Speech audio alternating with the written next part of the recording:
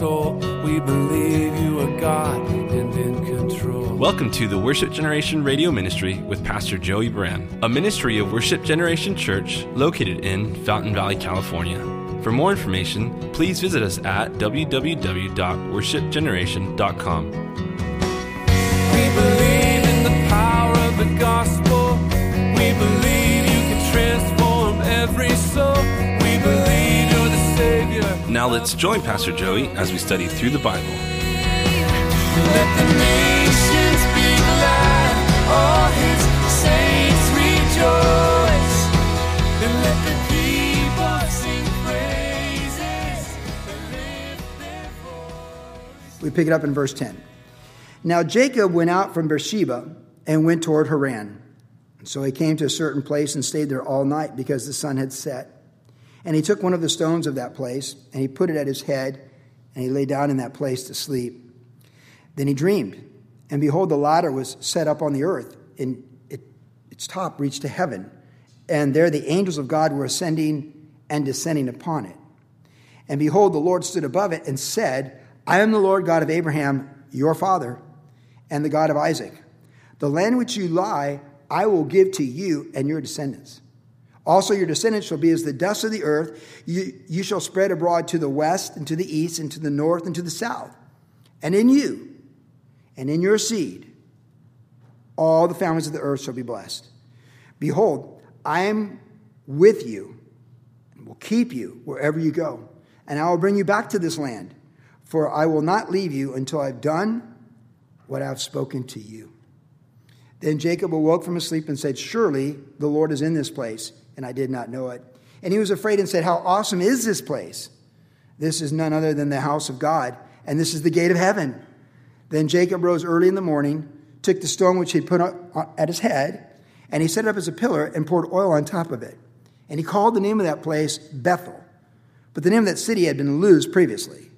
Then Jacob made a vow, saying, if God will be with me and keep me in this way, then I'm going, and give me bread to eat and clothing to put on, so that I come back to my father's house in peace, then the Lord shall be my God. And this stone which I've set as a pillar shall be God's house, and of all that you give me, I will surely give you a tenth to you. This is the story of Jacob's ladder. Again, we've just seen this pattern for us as we're going through Genesis. We get New Testament interpretation to shed light on this text, to understand it in the context of the glorious gospel of Jesus Christ. In the Gospel of John, in the very first chapter, as Jesus is being introduced to the nation, to people, the followers of John the Baptist have begun to follow him. And Peter, Andrew, his brother, and in this context of John chapter 1, the very tail end of it, there's a man named Nathanael. And they had come to him and said, hey, could this be the Messiah that we're following? Speaking of Jesus Christ. So Jesus saw Nathanael coming toward him, and Jesus said to Nathanael, behold, an Israelite in whom there is no deceit. Nathanael said to him, how do you know me? And Jesus answered and said to him, before Philip called you, when you were under the fig tree, I saw you. Nathanael answered and said to him, Rabbi, you are the Son of God. You are the King of Israel. And Jesus answered and said to him, because I said to you, I saw you under the fig tree, do you believe? You will see greater things than these. And he said to him, most assuredly I say to you, hereafter you shall see heaven open and the angels of God ascending and descending upon the Son of God. Thus, Jesus, in his ministry, connects his earthly ministry to the vision of Jacob's ladder. He connects the two. And we've been saying this, especially because we taught Colossians earlier this year, that in the Old Testament, everything in the Old Testament is pointing forward to Christ. One way or another, directly or indirectly, every book, every oracle, everything is a type, a prophecy, or a picture, or a promise concerning Jesus Christ. In this story that we read tonight in Genesis, when Jacob is sleeping and he has his dream, and he's transcending dimensions, in this dream, he is between dimensions. He is alive in time, space, and matter in his generation. But at the same time, eternity, which is another dimension, God's throne room, his glory, God comes to him in a dream. Now, that's not that unusual. We see in the book of Daniel, God coming in dreams. We see in the first couple chapters of Matthew many dreams where God is speaking to the wise men, to Joseph, what to do, when to do it, how to do it. There is a transition somehow in some way that we don't completely understand between when we're asleep and when we awake, where we can be open to or receive from that dimension. In fact, the great promise concerning Jesus Christ at the end of the ages, your young men and old men will dream dreams of the kingdom. So biblically, we know that God can speak through dreams because it's happened many times in the Bible, including right here in this text tonight. A footnote on that, or a parenthetical thought, is there's three types of dreams. The dreams that you had because of bad pizza, okay, late at night. And remember, you wake up with a headache at like 4 a.m. too, right? Okay, so that's one type of dream, just you being you and just the way your computer works and whatever. There can be dreams that are demonic dreams, because the devil has access in that same realm, and there are definitely dreams that are demonic and even can be physical, like the physical pressure on your chest or even a choking type of thing that can be physical, demonic dreams. And then there are spiritual dreams where God can speak to you from a dream, and he can speak to you about something. I remember in Virginia Beach, we were going to do an outreach on this particular day with some other churches, and I was being pressured heavily to do it, and I just didn't have a peace about it. And the Lord gave me a dream, and I dreamed of the very place we're going to do the outreach, the Virginia Beach Pavilion. And I dreamed it was raining like in the flood, that it was a deluge, just a total downpour, and that this event happened, everything was flooded, and nobody came. I thought, well, that's rather interesting dream. And I was like, well, Lord, I don't want to make too much of a dream. I don't want it to be a dream of fear or something, but what's the word of the Lord? And I was like, word of the Lord was, Joey, it's going to pour rain, and I'm not in this event. Don't do it. So when I called the people and said, I'm telling you right now, I had a dream. I know. When people say they have a dream, I understand. So believe me, I'm with you. If you came to me and said you had a dream, I'm with you. Okay, so I understand where you're at. But I had a dream where it poured rain and nobody came. And then I prayed about it, and the Lord told me that's what's going to happen and not to be a part of it. That day it rained 6 inches in Virginia Beach. And everywhere in Virginia Beach was flooded. There was hundreds of accidents, and I guess nobody came. Because I didn't go, but I don't know. But as I heard, nobody came. I was like, wow, I read that dream right. You might have in your lifetime, on one hand, 2 maximum probably, that you've had dreams where God would speak to you. It's not like it happens all that often, but still, there's something about a dream where God might meet you there. But in the Old Testament, that's really where God did a lot of meeting with a lot of people, like Daniel. In the New Testament, the Holy Spirit meets us when we're cognitively alert, as we are here tonight, to speak to us and move us and point us and direct us toward the things of the kingdom and the things of God. Which brings me back to the whole thing about Colossians and things that are a type of things to come. And here, this Jacob's ladder is a shadow of things to come, but the substance is Christ. Because Jacob had this incredible vision. It moved him. He said, God is awesome. It's like the foundation for the song, Our God is an Awesome God, right? This place is awesome. God is awesome. And he's moved by it. He builds a pillar. We'll come back to this in a moment in application before the night's done.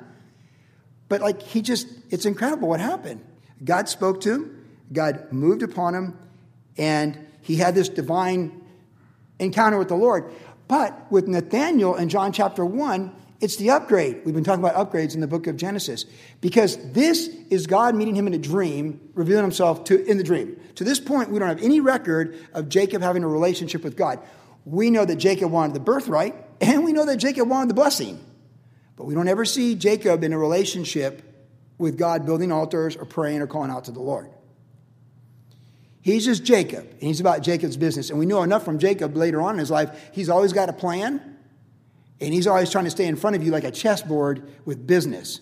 With Laban, with Esau, he's got a plan.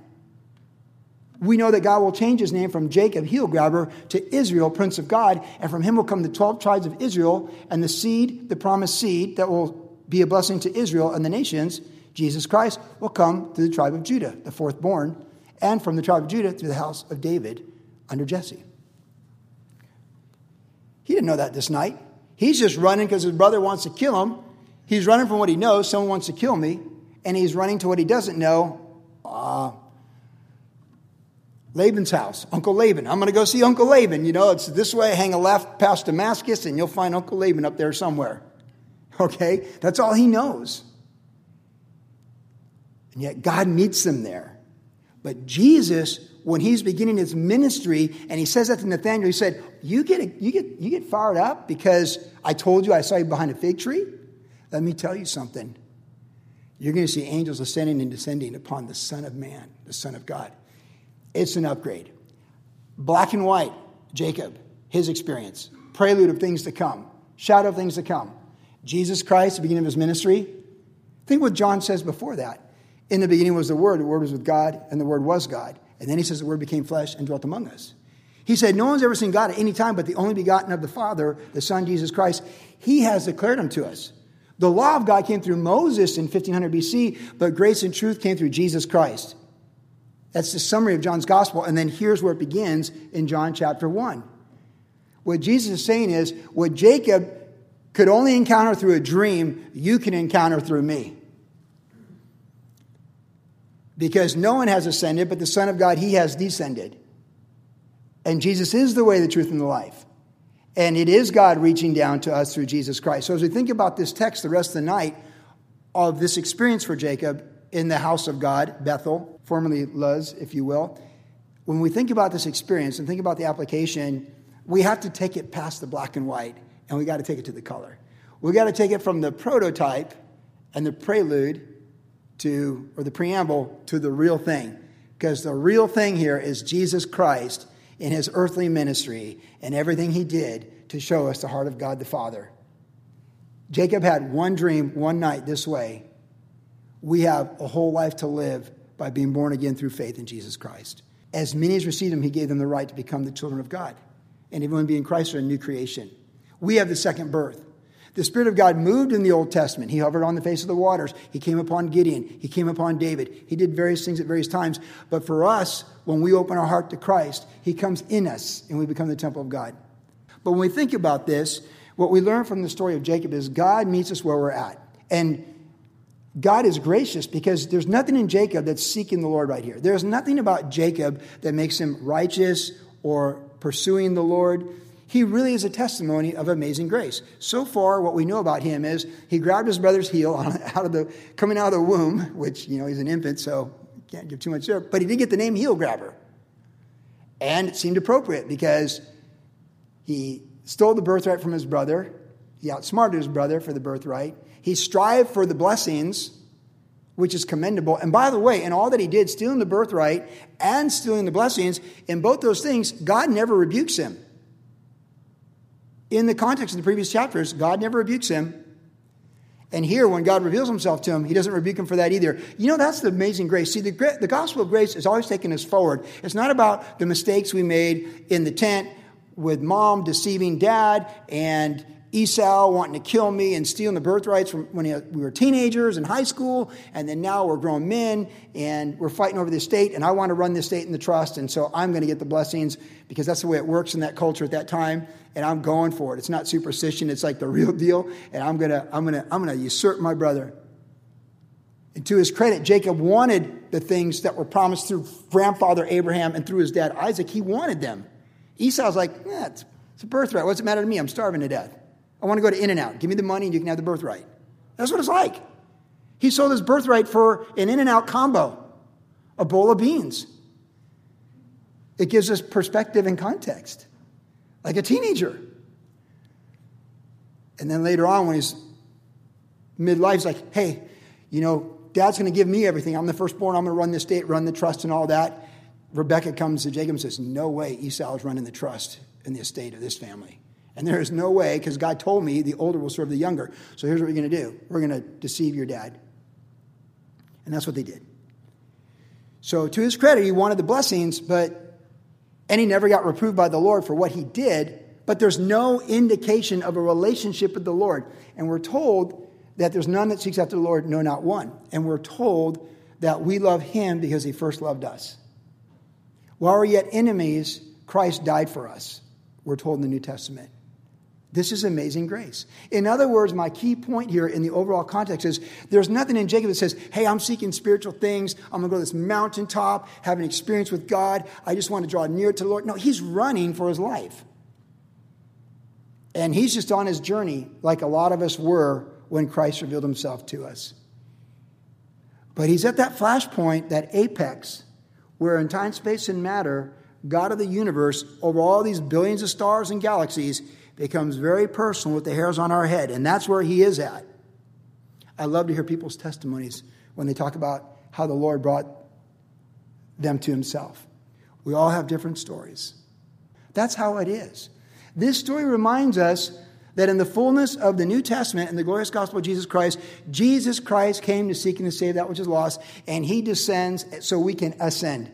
And he sends the angels to confirm as ministers to those who are being saved, to guide us on our journey. He confirms that he's personal in our lives. To the baker, he's the bread of life, and so on and so forth. And to the surfer, he's the one that calms the winds and the seas and makes them stop. He's whatever he needs to be for that person to reveal himself to them. There's such a mystery to it, but it's so beautiful because it is the gospel of grace. While we're yet sinners, Christ died for us. And we love him because he first loved us. And the good news that we have as the Church of Jesus Christ in 2019, in every year until he's done with this world as we understand this dispensation and the way it is right now, till the kingdom comes in full glory. It's a glorious gospel of grace. And here, with the grandson of the father of faith, we see that grace. God met him right there. Jacob did not earn this revelation. Jacob did not earn this visitation. God initiated this because God comes to seek and to save that which is lost. And this is the prelude, the black and white version. Jesus Christ, John 1, is the full color surround sound version. Not a dream, but the real deal. God on earth in time, space, and matter. Glory veiled. So he meets us where we're at, and he meets us in the fullness of the glory. But he initiates it, and it's important that we really lay hold of that, because he initiated it for me, he initiates it for you, and he initiates it for the people we love and care about, and the people maybe we don't love and care about. And before we move on from this first point of God initiating the revelation, God came to bless him and reveal himself to him. It is worth noting, just a little bit of clarity before we move on, that God was working before Jacob was born, moving toward Jacob. Because God says, I am the God of Abraham, your father, and Isaac. In other words, before you were born, when your mom was there in her father's house with her brother Laban,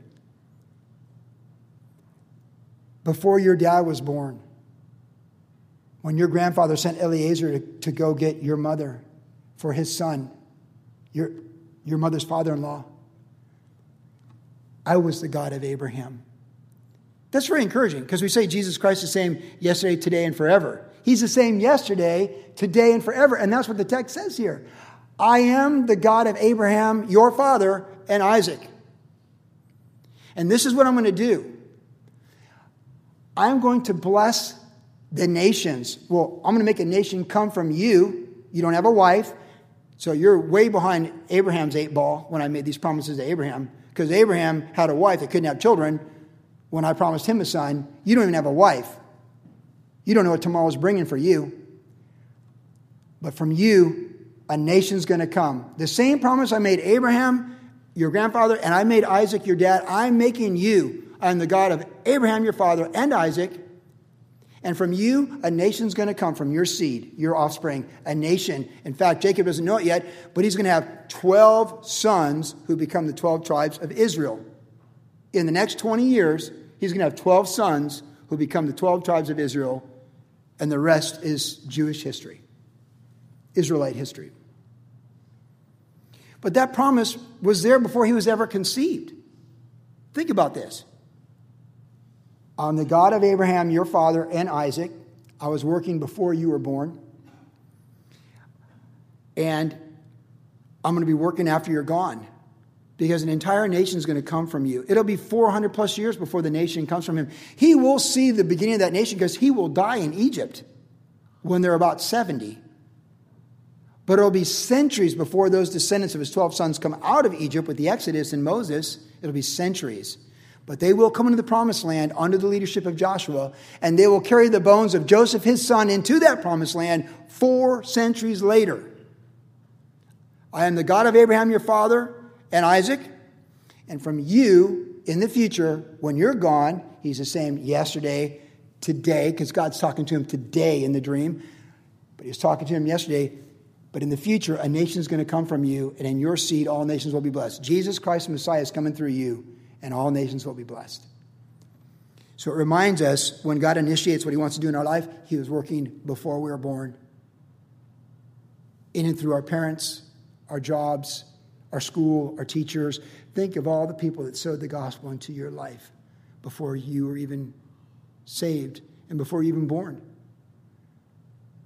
There were things that God was doing to prepare the way for you to know him before you came onto planet Earth, before you were one cell in your mother's womb that had all the blueprint for who you are today in that DNA. And what I really like about what God says to him here, initiating this relationship and the contact and the revelation, he said, I'm going to be with you. I'm going to go with you and keep you wherever you go. I will bring you back to this land. You ever feel like in your walk with the Lord, you're part of something so much bigger than just you? Oh, it's because you are. You're so special. It's like that giant 1,000-piece puzzle that's so beautiful. We're a piece of the puzzle. There's a place for all of us in the kingdom and church history in our timeline and the kingdom. But God was working before we came. God's working while we're here, and we don't have to worry when we're gone. He'll keep working. And this story reminds us of that. He comes to us and knows the hairs on our head. Oh, you're excited because I said I saw you behind the fig tree? I'm telling you, angels ascending and descending. You don't even know what's coming. Your kingdom come, your will be done. It's here. You're going to see the blind are going to see, the lame are going to walk, the dead are going to be raised. It's here. What a generation for Nathaniel and the subsequent generations that we're now a part of, the glorious gospel in the church age. But he meets us where we're at. And he was working before we met him. He's working personally with us while we do meet him. And he's working on a bigger picture when we're long gone of what our life was all about. The fruit of our life should not end when we step into eternity. It's so much bigger than just your dream where God meets you. I am the God of Abraham, your father, and Isaac. And I've got a plan so big, it's so much beyond you. And what does God say? As the heavens are above the earth, so are his thoughts and ways above us. What he wants to do through your life, through our lives here at Worship Generation, what he's done through our lives in 2019, what he's still doing in our lives through 2019 as a church family, and what he's going to do in 2020, it's awesome and it's mind-blowing. And it's more than we'll ever know while we're alive in time, space, and matter. All the fruit that we've sown, all that we've sown for 15 years as a church, and what was sown before we even began here when we were sowing into Jeremy Camp and Tim Chaddock and Sarah Yardley and all these people, David Downs and Sean Halver. They're all over the world. They've been in Africa. They're in Italy. They're in England. And Tim Chaddock's in London. And man, Tim Chaddock's first preaching was with Worship Generation. His first preaching was with Worship Generation on a tour up in Washington State. We're doing an outreach up there, and somebody wanted to have another outreach the same night we're doing the outreach. I was at the Greyhound Center in Coeur d'Alene. And he's looking at me like, can you send someone to come and preach to us up here, like an hour up the way? I'm like, hey, Tim, take this band and go preach there. Leave Straight and Narrow here. I can't remember who we sent with him, but we sent Tim Chaddock. I was like, well, how did it go? And he goes, I preached the gospel and I gave an invitation and people came forward. Right. You got this. You see, we just keep on sowing, discipling, mentoring, pouring out. But I am the God of Abraham, your father, and Isaac, and this is what I'm doing. It's bigger than you. I've met you where you're at, and I'm personal to you. I will be with you in the way, and I'll bring you back in the way that you're going. It's just wonderful. It's incredible. You got to appreciate Jacob's response. This is a good response because the Lord meets us where we're at. We're often so concerned, like, well, I'm not worthy. I don't know what I'm going to do. I have a friend who's praying about, he believes maybe he's called to ministry. His wife thinks maybe they're called to ministry, but they're really scared about it. She's not sure what it means to be a pastor's wife. He's not sure if he's really called, and he's nervous. It's one thing to be involved in your local church and serving and blessing and helping. It's quite another to say, like, I think I'm called. And he's really nervous about it. I need more education. I need more mentoring. I go, man, I know that one. And what I learned as I stepped out in faith as an intern pastor is that God just worked right through me, right where I was at, with who I was in that place.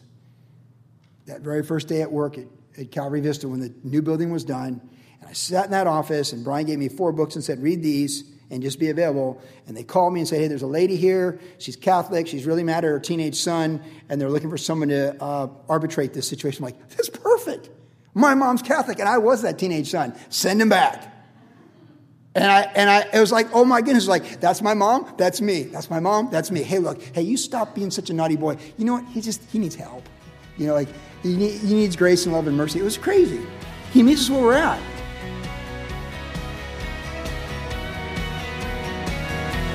You've been listening to the Worship Generation Radio Ministry with Pastor Joey Baran. If you would like more information about the ministry of Worship Generation, visit us online at www.worshipgeneration.com, where you can listen to the podcast of today's entire message. Worship Generation is located at 10350 Ellis Avenue in Fountain Valley, California. Our service times are Saturday evenings at 6 p.m. and Tuesdays at 7 p.m. And also follow Pastor Joey on Instagram under the tag name @JoeyBaran. Thanks for listening, and God bless. Not ashamed of the gospel.